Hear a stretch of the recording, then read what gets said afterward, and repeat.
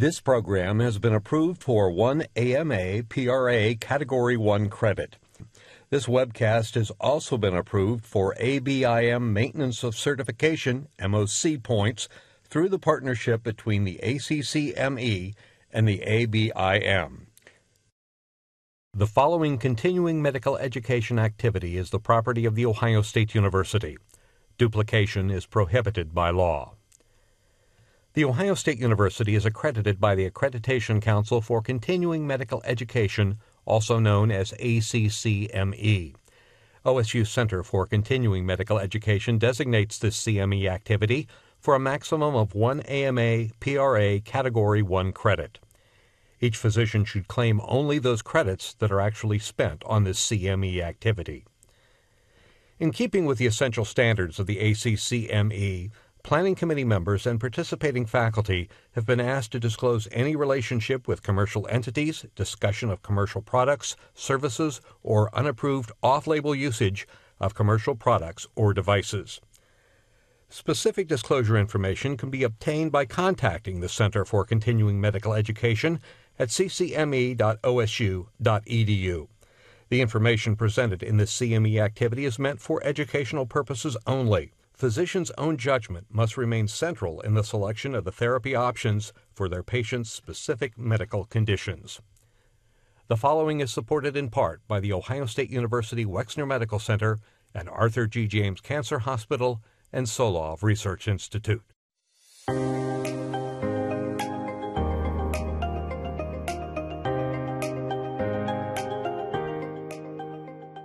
Care of patients with intellectual and developmental disabilities.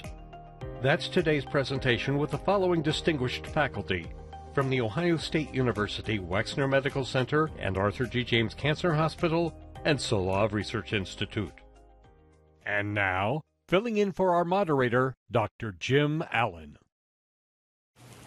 I'm Dr. Jim Allen. Dr. Jingjing Mao is off this week, so I'll be guest hosting today's MedNet webcast. Our topic is intellectual and developmental disability, which, as it turns out, is very common.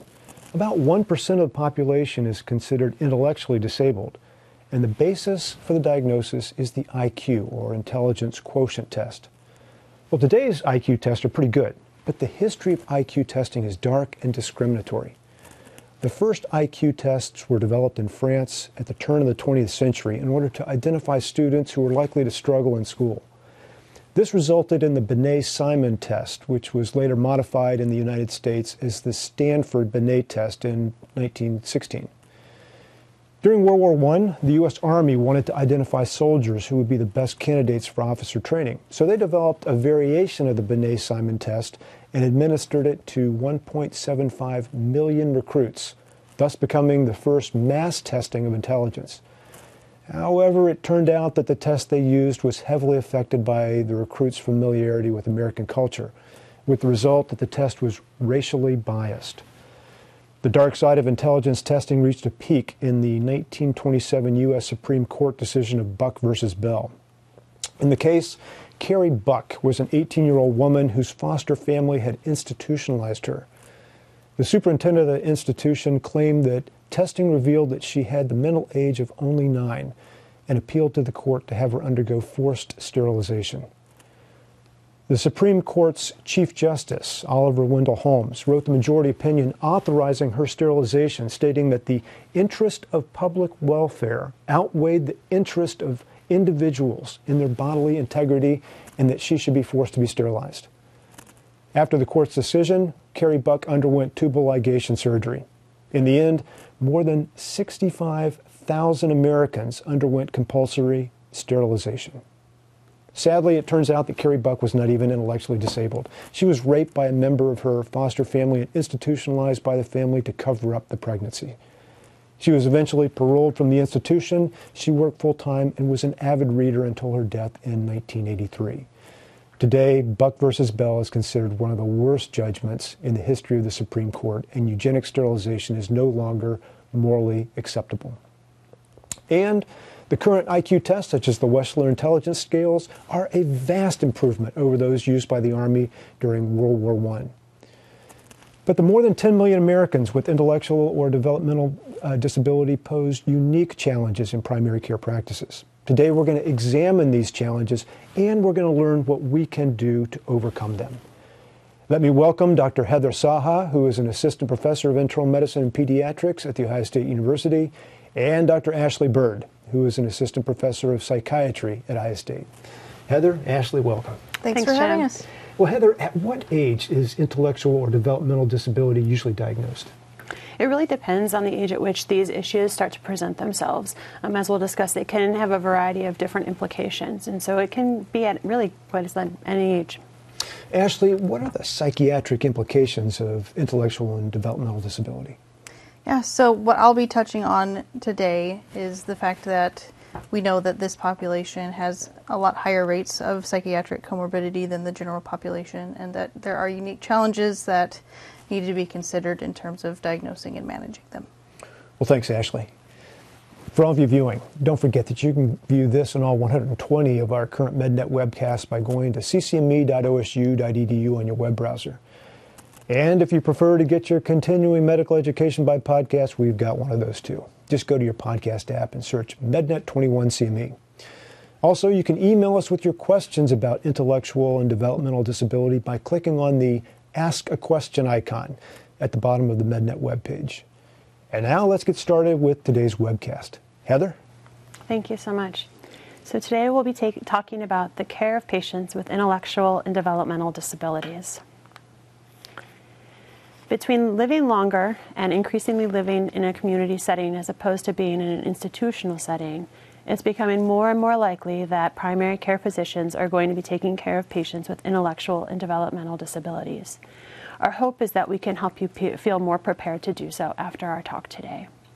So today we'll define intellectual and developmental disabilities for you. We'll review the epidemiology of both intellectual and developmental disabilities. We'll discuss some of the health disparities that exist in this population of patients. We'll review some primary care considerations, some ways to hopefully adapt and consider the unique challenges that this population presents.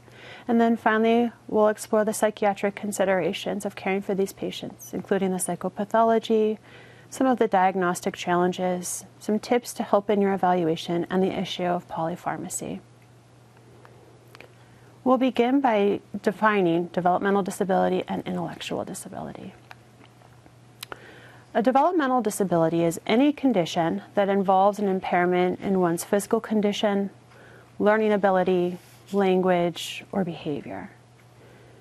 They begin during the developmental period, which usually is before birth, and these are generally lifelong impairments.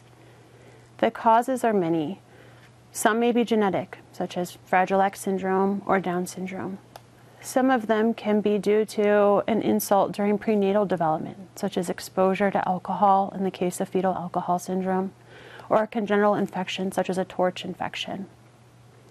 Cerebral palsy can be the result of a complication during birth. And yet many are without a known cause or may be due to multiple different reasons. Intellectual disability is one type of developmental disability. Intellectual disability is defined by 3 separate criteria that must be met. A patient must have a limitation in intellectual functioning, they must have a limitation in adaptive behaviors, and the onset occurs during the period of development. It's very important to consider that there can be cultural and linguistic influences that can significantly affect how one's adaptations, how one's strengths or weaknesses relative to these first 2 criteria can be interpreted during this evaluation process. So for the first criteria, limitation in intellectual functioning, this is generally measured by standardized IQ testing.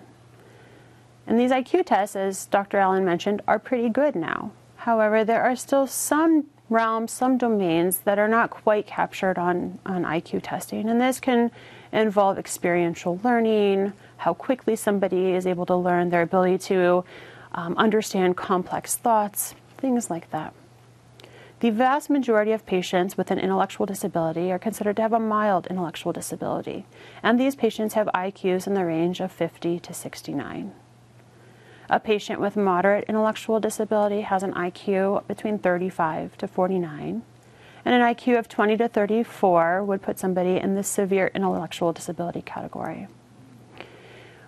Patients are considered to have profound intellectual disability when their IQ is less than 20.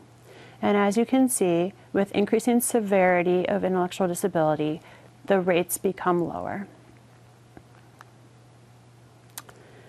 Adaptive behaviors are very important because these influence a patient's ability to function day to day in society.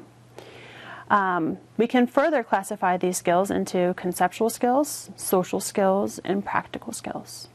So for conceptual skills, is the patient able to engage in reciprocal conversation? How is their grasp of numbers, and are they able to apply that to the concepts of money and time, for example? Social skills are quite important because in many cases these are a driving factor to how independent a patient can truly become in their life. This has to do with their interpersonal communication. Do they understand sarcasm? Do they understand humor? How naive or gullible might this person be? And this is important because that can influence their likelihood of being taken advantage of and potentially abused. Do they understand rules and laws and how to follow them? Do they understand the implications of not doing so? And then practical skills. These refer to activities of daily living and instrumental activities of daily living. From a practical standpoint, I spend quite a bit of time with these patients trying to understand where their skills, where their strengths and weaknesses are. The benefit of these adaptive behaviors is these are learned behaviors, and so they can change over time. If we can identify where a weakness is, then we can tailor supports. We can put strategies into place. We can help the patient. So, for example, is this a patient who would benefit from a social skills group, or perhaps from speech therapy to help them learn and understand the pragmatics of speech? Is this a patient who would benefit from occupational therapy so that they can become more independent in their activities of daily living? Here locally, we are very fortunate that we have an occupational therapy program that patients like this can go to help them as they prepare to learn to drive, which is really quite essential for many adults for their independence. And then the last criteria is onset during the developmental period, and this is generally accepted to be before age 22. Historically, the age limit was 18. However, the American Association on Intellectual and Developmental Disabilities has increased that age limit to reflect newer, more recent data that shows that our brains do continue to evolve and to develop into our 20s. And like we talked about for developmental disabilities, the causes for intellectual disability are many. Genetics, again, Down syndrome is the most common genetic cause of intellectual disability. Thankfully, traumatic causes, metabolic causes, these have decreased over time. Traumatic causes have decreased, thankfully, to public health initiatives such as wearing seatbelts, wearing helmets. Newborn screening, universal newborn screening has become very helpful in decreasing some of these metabolic causes, such as PKU and hypothyroidism. Most cases of mild intellectual disability are not genetic in cause. However, the converse is true. The more severe one's intellectual disability is, the more likely that there is a genetic basis to it. Let's discuss the epidemiology. About 1 in 6 children between the ages of 3 and 17 years of age in the U.S. has a developmental disability. As Dr. Allen talked about in the opening, about 1% of the global population has an intellectual disability. And in the U.S., that translates to a total of about 10 to 16 million people. According to the United Nations Development Program, about 80% of all people with a disability live in a low-income country. health disparities. We know that these exist in this population of patients. Unfortunately, we know that patients with an intellectual or developmental disability have shorter life expectancy. And on average, that can be between 13 and 20 years below that of the general population. We know that they have increased rates of a variety of medical problems, such as obesity, diabetes, cardiovascular disease, and epilepsy. During the COVID-19 pandemic, patients with an intellectual or developmental disability were at 6 times increased risk of dying from COVID-19 compared to the general population. And we know that these patients also have decreased rates of completed routine preventive health screenings. A very well-known example is that of cervical cancer screening. They also have higher rates of poor dental health, and they also have decreased rates of being up to date with recommended vaccines. So why do these health disparities exist? Genetic factors.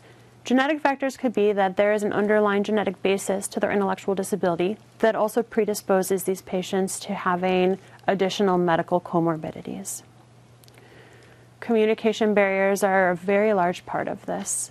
So the patient may not be able to verbally communicate and advocate for themselves. They may not be able to fully understand or implement a plan that's given to them by their doctor, by their provider.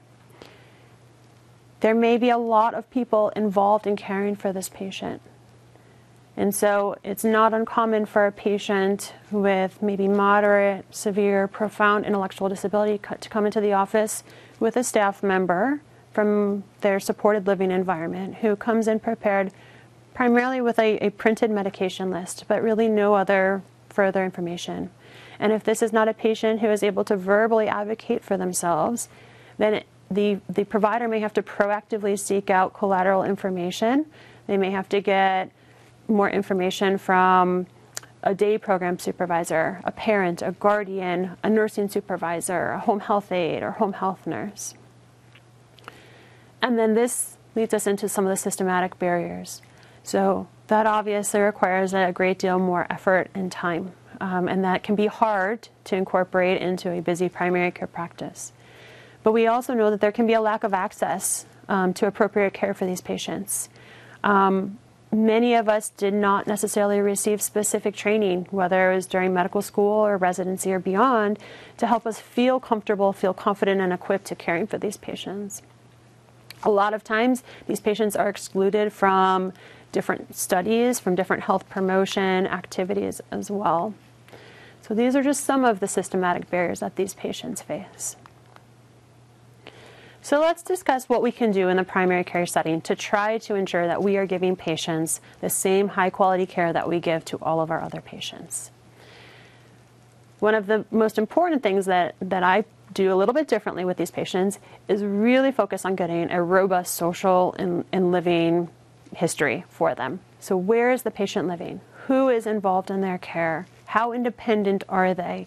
What types of supports do they get, and how is that funded? What has been tried before?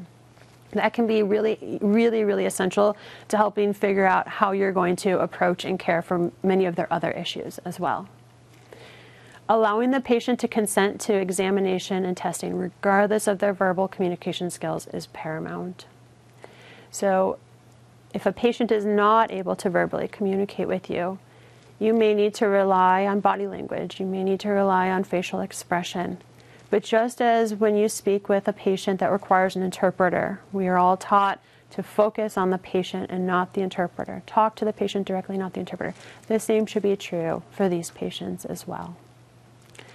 Understanding that these patients are at increased risk for abuse, and being able to screen for that, to feel comfortable, to feel empowered to ask about that, and keeping a high threshold of concern for that, depending on the situation, depending on the issues that are being discussed.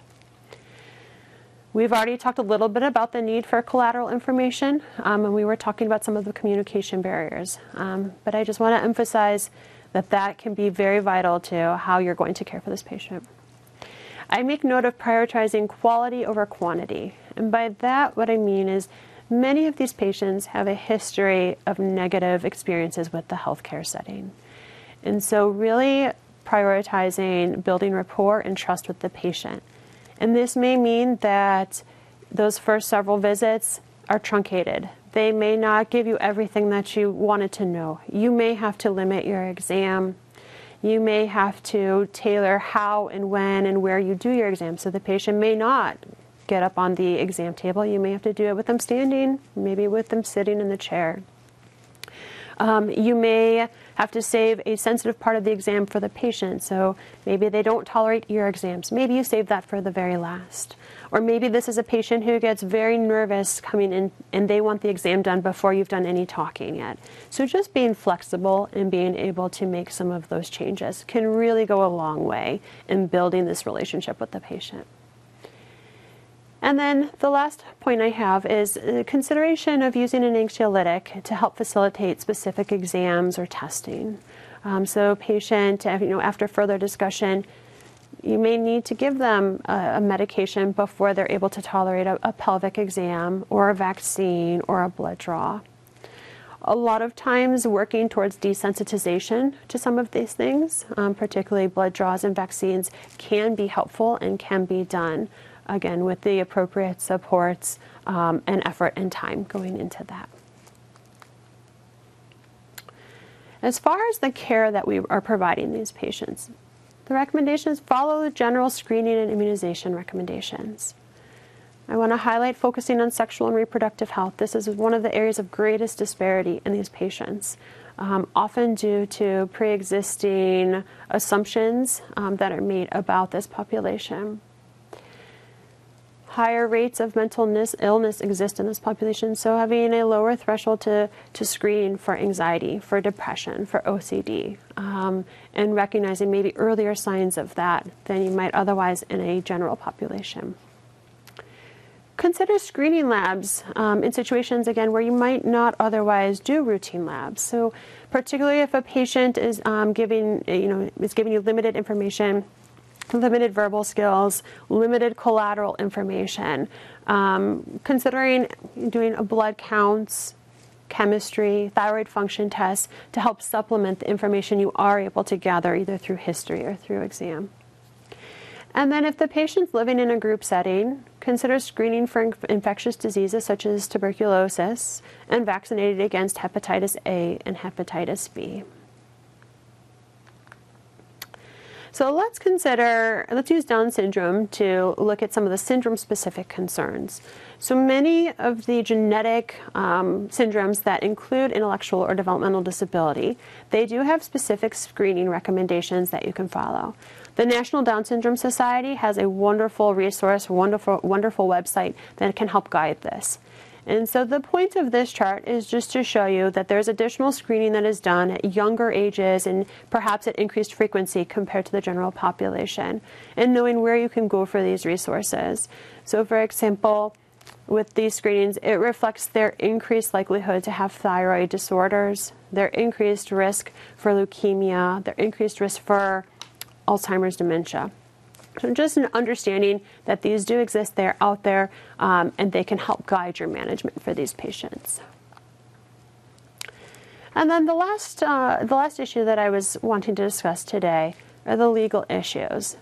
And this is something that is really important and should be something that's discussed very early on in the relationship with the patient, or if you're taking care of young patients, as soon as they turn 18. So not every patient with intellectual disability or developmental disability needs a guardian. In fact, many patients with developmental disabilities and mild intellectual disability are able to be their own guardians. Most people will advocate for the least restrictive support being put into place. And please note that some of the options, some of the terminology can vary state by state. So here in Ohio, we often will talk about guardianship versus supported decision making if both the provider, the patient, and the patient's family or caregivers feel that the patient is not capable of being their own independent guardian. Guardianship appoints another individual as guardian over the patient. And so that other individual would need to consent to any treatment, any procedure, be involved in these medical decisions each step of the way. It effectively removes the ability for the patient to make these decisions on their own. The other option is supported decision making. And for a lot of patients, this can be a good middle ground.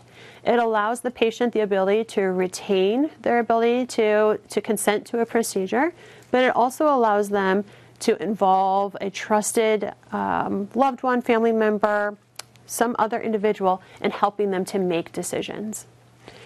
And then healthcare power of attorney and advance directives. These also should be parts of the conversation that are involved on a regular basis, and like I said, at an earlier time point than you might for somebody who does not have an intellectual or developmental disability. At this point, I'd like to turn the talk over to my colleague, Dr. Ashley Burr, to talk about some of the psychiatric implications. Thank you so much, Dr. Saha.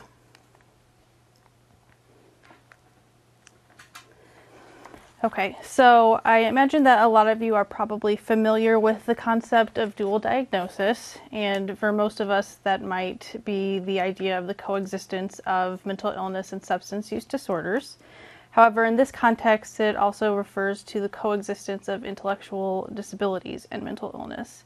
And the fact that we are talking about this reflects a paradigm shift that occurred in the field of psychiatry roughly in the 1980s. Because historically, it was believed that persons with intellectual disabilities lacked the cognitive capacity to develop psychiatric disorders. And so now that we know that they can experience psychopathology, there have been a lot of studies on the rates of it in this population. And in general, it seems like the prevalence is much higher than that of the general population, so it can range from 10 to 80%, but most literature supports 30 to 50%. And the reason that these rates vary so widely is it essentially depends on the population that was sampled in the studies. So, for example, was this general outpatient versus psychiatric outpatient? Were these hospitalized patients? Were these from administrative data? Another important thing to think about is how the authors define mental ill health. So were they just looking primarily at depressive, anxiety disorders, or were they also looking at substance use disorders, personality disorders, and even challenging behaviors? One of the more well-known studies was published in 2007 by Cooper et al. They did a population-based study of about 1,000 adults with intellectual disabilities in the greater Glasgow area. And for everyone that was involved in this study, they were initially assessed by a study nurse that had specialized ID qualifications, and then all of those cases were discussed with their general practitioner. And essentially anyone that had any kind of whiff of possible mental ill health were then referred to a specialized ID psychiatry assessment. And then based on those assessments, diagnoses were made either by using clinical judgment, the ICD or the DSM, or the DCLD. And the DCLD is the diagnostic criteria for psychiatric disorders for use with adults with learning disabilities. It's essentially meant to be kind of a companion to the ICD and the DSM. And I just want to note that in the UK, intellectual disability is synonymous with learning disabilities. And so this table here highlights some of the findings of this study, and the trend essentially is that using the diagnostic criteria that we use most commonly can really miss diagnoses in this population. Some other studies have also looked at this, of course, and so what we've seen is that, for example, folks with schizophrenia, the prevalence is higher in the ID population at roughly 3% versus 1% in the general population. Depression, there's a point prevalence of about 3 to 4% in this population compared to 1.7 in the general population, and that bipolar disorder occurs in this population at roughly twice the rate of the general population. I also want to draw attention to the fact that there are known genetic syndromes that have associations with various psychiatric conditions. For example, Down syndrome, we know that folks with Down syndrome have higher rates of depression, OCD, and Alzheimer's. So I now want to talk about some of the diagnostic challenges when working with this patient population. There's a number of reasons that making these diagnoses is more challenging, and unfortunately that can lead to underdiagnosis, inaccurate diagnosis, and thus inadequate treatment of their mental health issues. However, if you know special considerations for this population, then you can make modifications to your assessments, which will then lead to improved diagnosis and then development of appropriate treatments. So Dr. Suvner is a psychiatrist out of Massachusetts. He's published a lot in this field, and in 1986 he published a paper on 4 aspects of intellectual disability which can increase the difficulty of assessment. So the first one is baseline exaggeration.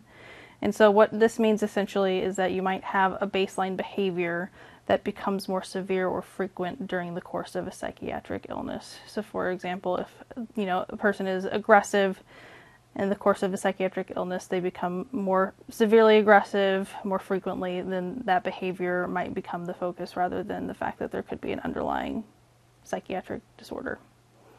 Intellectual distortion. So this is when the patient can't understand the question asked or formulate an accurate response. So you might see this in folks that have deficits in abstract thinking. So for example, asking a patient, do you hear voices? If they're interpreting that more concretely, they might say yes, but not understand the implication of the question. Psychosocial masking. So this is when, due to a developmental delay, a patient might present with symptoms that occur within a developmental framework more aligned with like a young child versus a same-aged peer. So for example, if you have an adult patient talking about their best friend Woody the cowboy and all the wonderful adventures that they go on, you might wonder, like, is this person delusional? But if you realize that their mental framework is more of that of a young child, then you would see that it's contextually appropriate. The last thing that Suvner touched on was cognitive disintegration. And so essentially that means that because some of these patients have a decreased ability to cope with stressors, they might become grossly disorganized or regress to more primitive behaviors and appear psychotic. So for example, losing skills, not being able to do things as well that they previously had mastered. A few other things to consider. So there is this concept of cloak of competence, and that can be the tendency for some of these patients to attempt to hide their disability. There is also acquiescence bias or yesing, and that essentially is the tendency to answer questions in a way that's not consistent with their experience, or falsely answering the questions based on what they think that the evaluator wants to hear. And then lastly, diagnostic overshadowing. That is the tendency for clinicians to overlook the presence of psychopathology, attributing behavior issues to being because of the underlying disability. And so now that we've talked about some of the difficulties, we can talk about how we can modify our assessments to help get a better understanding of what's going on with our patients. So first, talking about patient interviews. So limiting yes or no questions. So as I mentioned on the slide previous, the acquiescence bias or the yesing, want to ask more open-ended questions. Any questions that you do, ask in a yes or no format. Follow up to make sure that they understand. For example, if you ask the patient if they're anxious, follow up with, do you know what I mean when I talk about anxiety, and can you tell me an example of when you were anxious? Using simple vocabulary and short sentences is helpful. Important to ask one question at a time to allow the patient to think about the question and formulate their response. Again, important to make sure that you're checking in periodically to make sure that they're actually understanding the questions and the topics that you're discussing. And then, if needed, use materials to help complement the interview, for example, using communication-assisted devices. And something that is really important to stress is that these things are going to take more time, so it's really important that to do right by your patient to plan for a longer assessment. Dr. Zaha talked on this a little bit, but I also wanted to expand on the role of collateral information. It's really important to get multiple sources of collateral information. It's important to get information from different settings. So for example, people that live with them in the home, their teachers at school, supervisors at work, or caregivers at their day program. This is helpful because if you see that there are, for example, behavioral issues at one place and not any of the others, then there might be an environmental factor contributing to that. It's also important to clarify how well the person knows the patient, because obviously someone that has been working with the patient for, say, 10 years knows the patient a lot better than a staff member that might have just started working with them last week. A few caveats with collateral information. It's important to remember that this is not from the patient's perspective, it's from what the person's observing. And that specifically externalizing symptoms tend to be reported much more frequently than internalizing symptoms. So for example, aggression would be much more likely to be reported than like social withdrawal. Wanted to touch on challenging behaviors. This can include things like self-harming behaviors, aggression, property destruction, and these are essentially the number one reason that patients with intellectual disabilities are brought to mental health attention. And because these patients might have a limited ability to self-report medical issues, a lot of times these things are overlooked. So medical issues, drug side effects can commonly cause these things, but a medical evaluation isn't conducted. And so things to keep in mind that might be underlying the challenging behaviors are things like constipation, urinary tract infections, dental pain, and headaches. Also wanted to talk about anxiety. So we know that aggression is a non-specific behavior. Some of these folks have a decreased ability to regulate their emotions. They have difficulty communicating when they're in distress. And so that ultimately comes out in the form of aggression. It's important to look at potential provoking events or environments. For example, a recent change in schools or staff that works with the patient, or perhaps a disruptive home environment. And it's important to consider these things because there's often an assumption that these behaviors can or should be managed with medications, which leads to overlooking an assessment of the root cause, which would lead to missing the opportunity to address environmental issues. It's also important to look at the developmental effects on psychopathology, so it's important to consider the symptoms in the context of their developmental level or mental age. And this is where some of the difficulty comes in with using the DSM. So the DSM was developed with the general population in mind, and so it's not as reliable for some folks with intellectual disability. And studies actually reflect that using the DSM consistently results in lower rates of diagnosis. It also, the DSM emphasizes self-report, which is not possible or is sometimes unreliable in this population.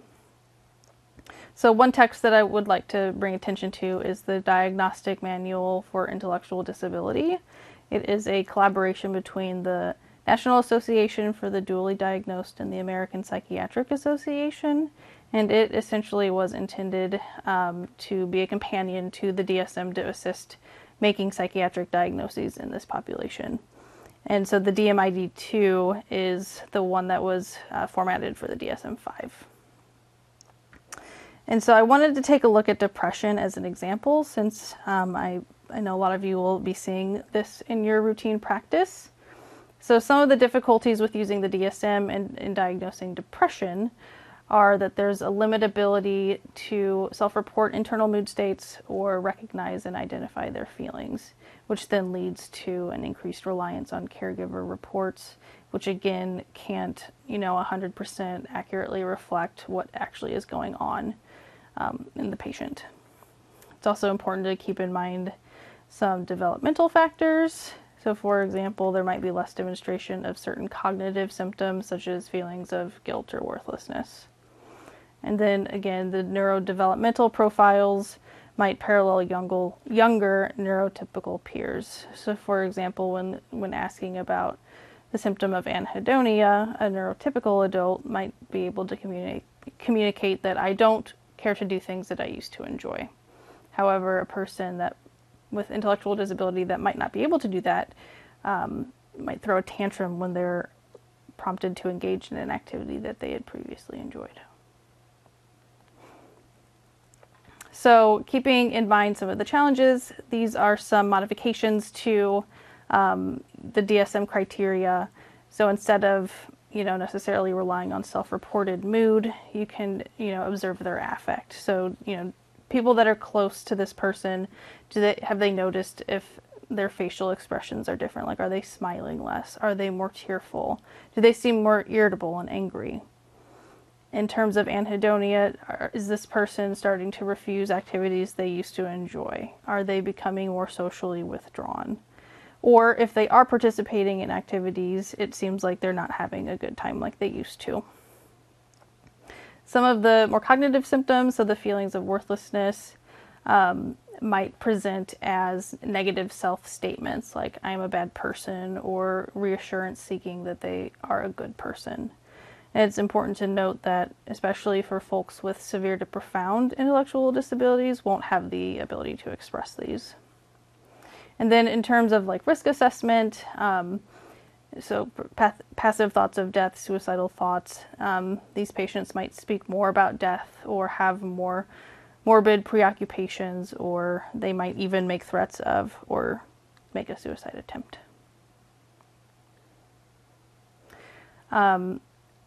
In terms of severity of ID, that affects how depression can present. So especially in the case of mild intellectual disability, it's easier to diagnose. They're more likely to present with the full range of diagnostic criteria. Although it is important to make sure that you have an understanding of their language skills, to make sure that there aren't any modifications needed, like if you were to use a PHQ, for example. Looking at more severe, the more severe side of the spectrum, the cognitive symptoms might not typically be described, especially if they have little to no verbal ability. They might not be able to express hopelessness or feelings of guilt. And so then the emphasis needs to be on more observable factors, such as, has this person been eating much less than before? Have they lost a lot of weight? Is their sleep really disrupted? And etc. Lastly, I wanted to talk about the topic of polypharmacy. It's a concern for the population as a whole, but also a growing concern for this population. So there was a paper published in 2013, the Atlas on Primary Care of Adults with Developmental Disabilities in Ontario, and they looked at about 50,000 adults aged 18 to 64 that were enrolled in the Ontario Drug Benefits Program. And they looked at this population for about a year. And what they found is that roughly 26% of the sample were prescribed 2 to 4 meds concurrently, 13% were on 5 to 7 meds concurrently, and then 8% were on 8 or more, up to 41 meds concurrently. Digging deeper, they found that dual diagnosis significantly increases the risk for polypharmacy. So within this 50,000 sample, approximately half were dually diagnosed and half were not.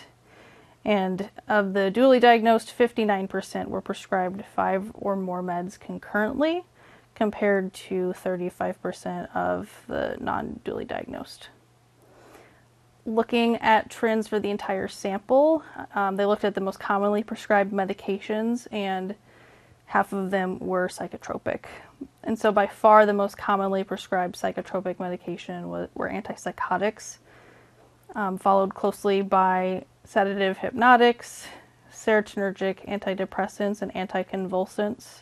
Although what I'll say about this is that they didn't delineate whether or not these were these were treatments for seizure disorders or if they were being used as mood stabilizers. Taking a look at the antipsychotic group specifically, Of the 21% of the population that were prescribed antipsychotics, 19% of them were taking 2 or more concurrently. 11% were taking 2 or more concurrently for consistently for a period of 3 months, and 7% were on 2 or more antipsychotics continuously for 6 months or longer. And so, in summary, the intellectual and developmental disability population is a sizable portion of our population. They have higher rates of physical and mental health conditions. For a variety of reasons, they have difficulty accessing the health care that they need and consistently getting the health care that they need. It's really important to consider their personal and social environments. And I would say the biggest thing is to make sure that you understand where their strengths and weaknesses are so you can modify your assessments as needed to essentially empower them to have a more active role in their care.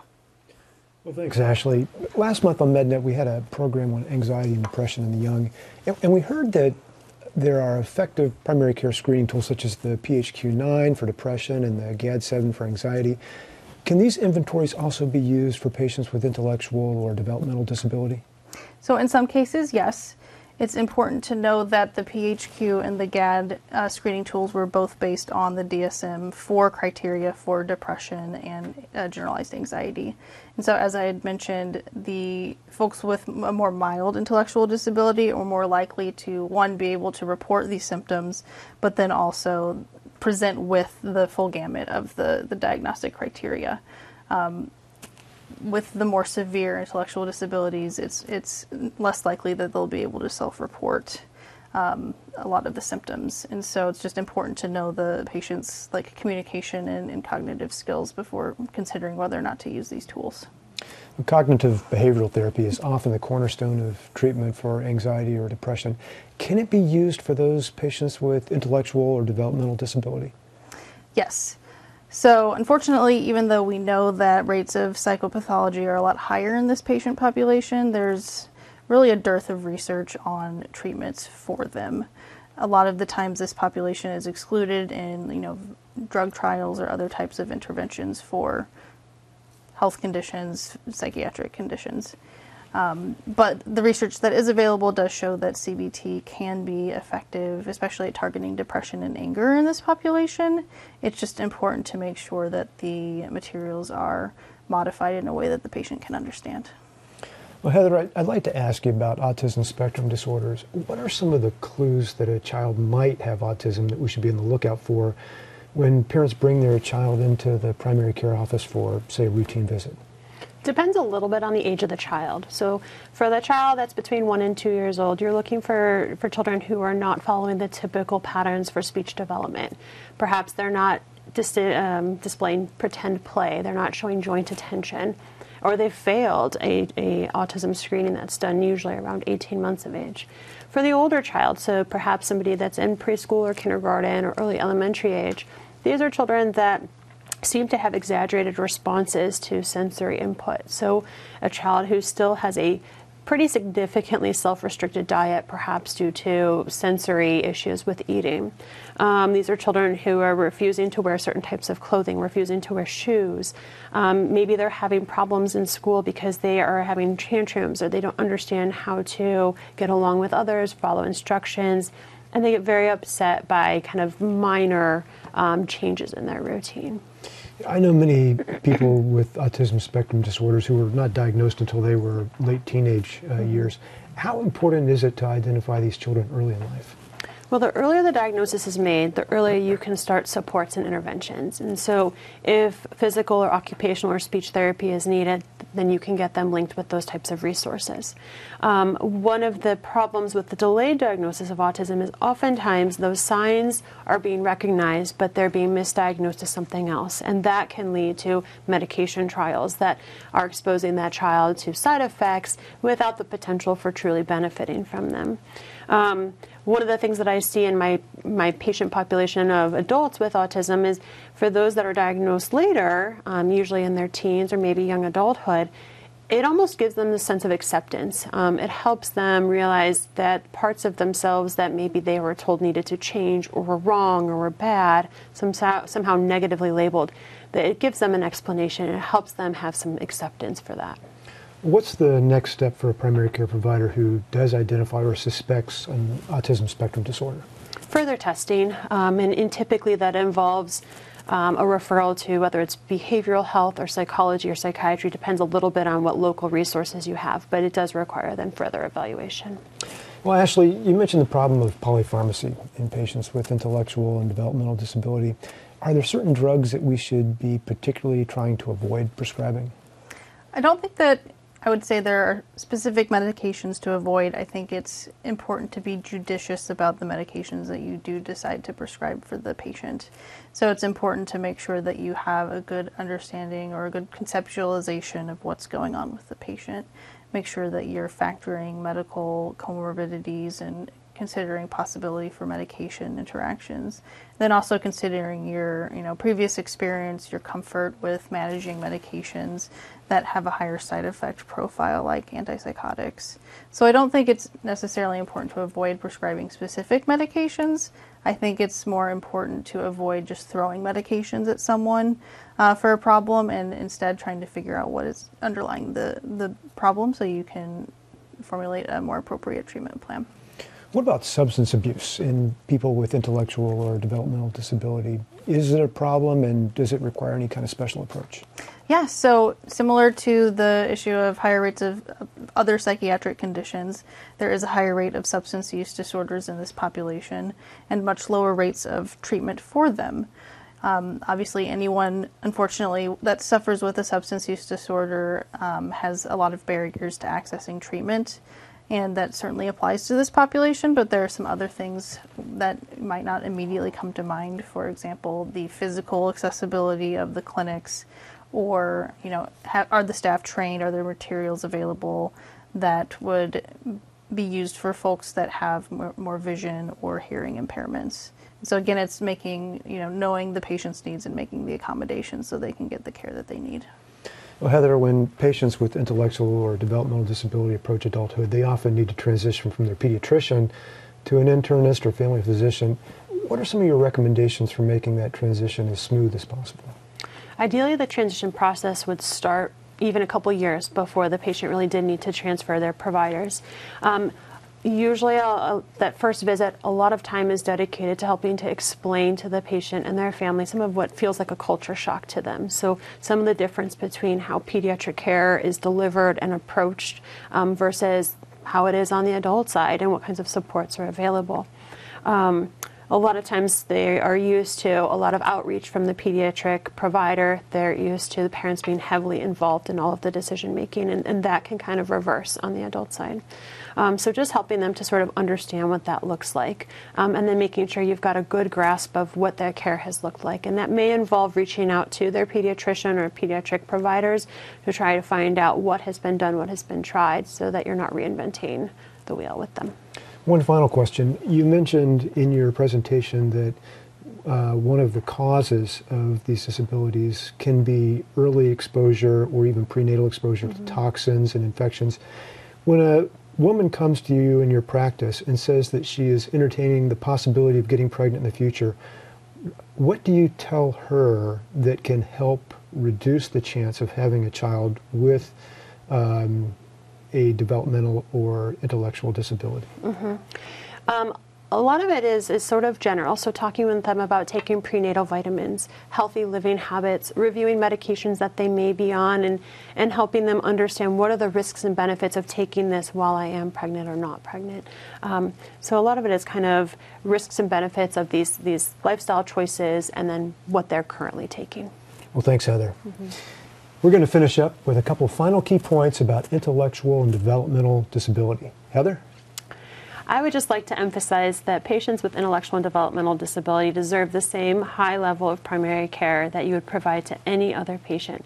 And it can be done with some adjustments and with some understandings of some of the unique challenges that these patients face. They can still get the same level of high quality primary care that everybody deserves. And Ashley? I would like to share a similar sentiment. This patient population is wonderful to work with, although they do have some very unique challenges. And unfortunately, a lot of providers are reluctant to care for them in their practice. But I would say when you do come across them as a patient, make sure that you take a genuine interest, make sure you're taking time to get to know them, because that will have such a meaningful impact on both them and their family. Well, Heather and Ashley, thanks again for joining us today. For all of you viewing, don't forget that you can get American Board of Internal Medicine Maintenance and Certification points for viewing MedNet and then answering the post-test questions following the webcast.